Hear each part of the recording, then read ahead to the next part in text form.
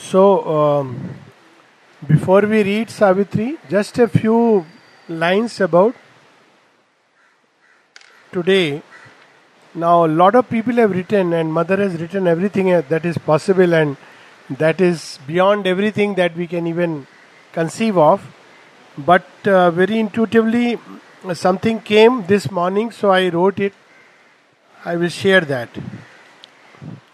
First thing is that words like departure, withdrawal, of course, death, Mahasamadhi, none of them apply to Sri Aurobindo.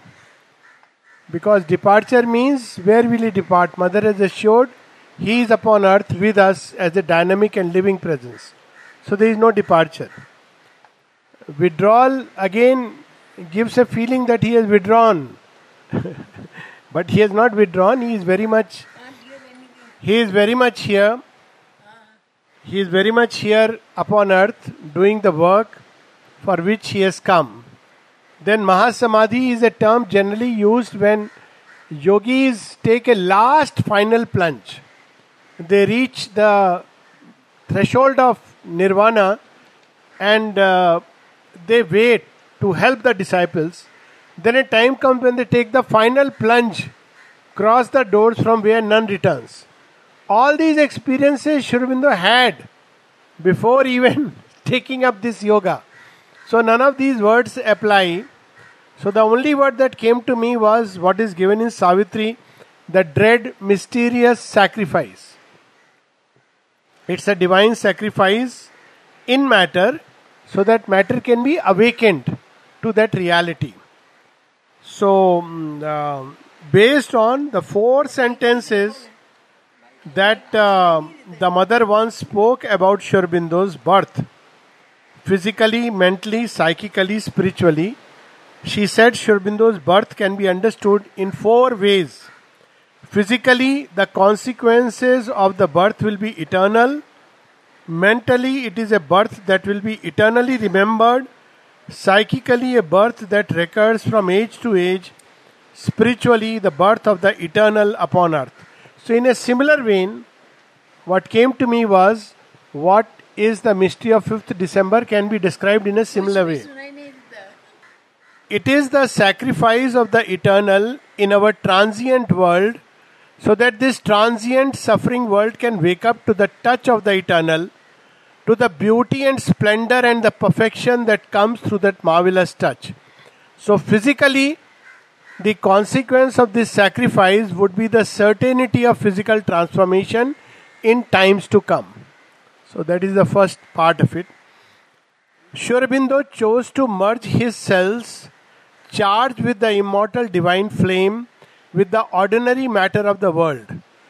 This mingling surely prepared matter to receive the supramental influx and for the supramental consciousness to stay and be fixed upon earth, in matter, and eventually in physical bodies of receptive individuals. His sacrifice paved the way for all. That is what the mother has said, supreme sacrifice, so that the realization can be hastened in others. So this is physically. Mentally, the divine sacrifice will be imprinted forever. She has said it will be remembered forever, Sri Aurobindo's birth. So mentally, the divine sacrifice will be imprinted forever and remembered forever by the earth and give her hope and the will to change towards a luminous future by the sheer strength of this memory. Outwardly we may forget, but earth will remember this sacrifice and it will give human beings strength to move in that direction. This memory will keep the aspiration for the transformation alive, since earth would now contain at least a few transformed elements from Sri Aurobindo's body received into its soil as seeds of light for the future. The mother said very clearly there is nothing mortal about Sri Aurobindo.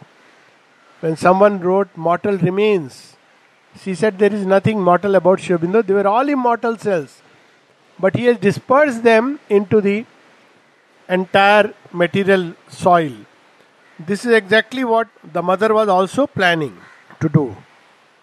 Then, psychically, she said, psychically it is a birth that recurs from age to age, which is about the avatar.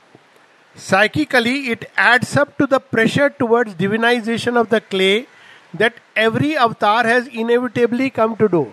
Divine assumes a human body actually to give the touch of the divine on matter directly. This is what she has said. So, every time this touch prepares the clay a little bit, and this becomes the final push. So, it is the repeated efforts of the avatars taking their final culmination. The avatar is the taking up of a mortal body by the divine himself. By such an act, the human body receives the divine touch and a way is opened for it to evolve further, much after the avatar is gone.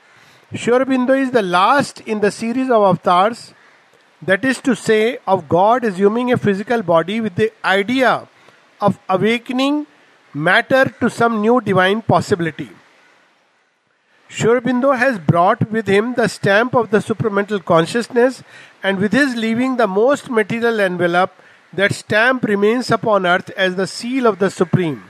His touch of benediction upon matter, the kiss of God upon earth.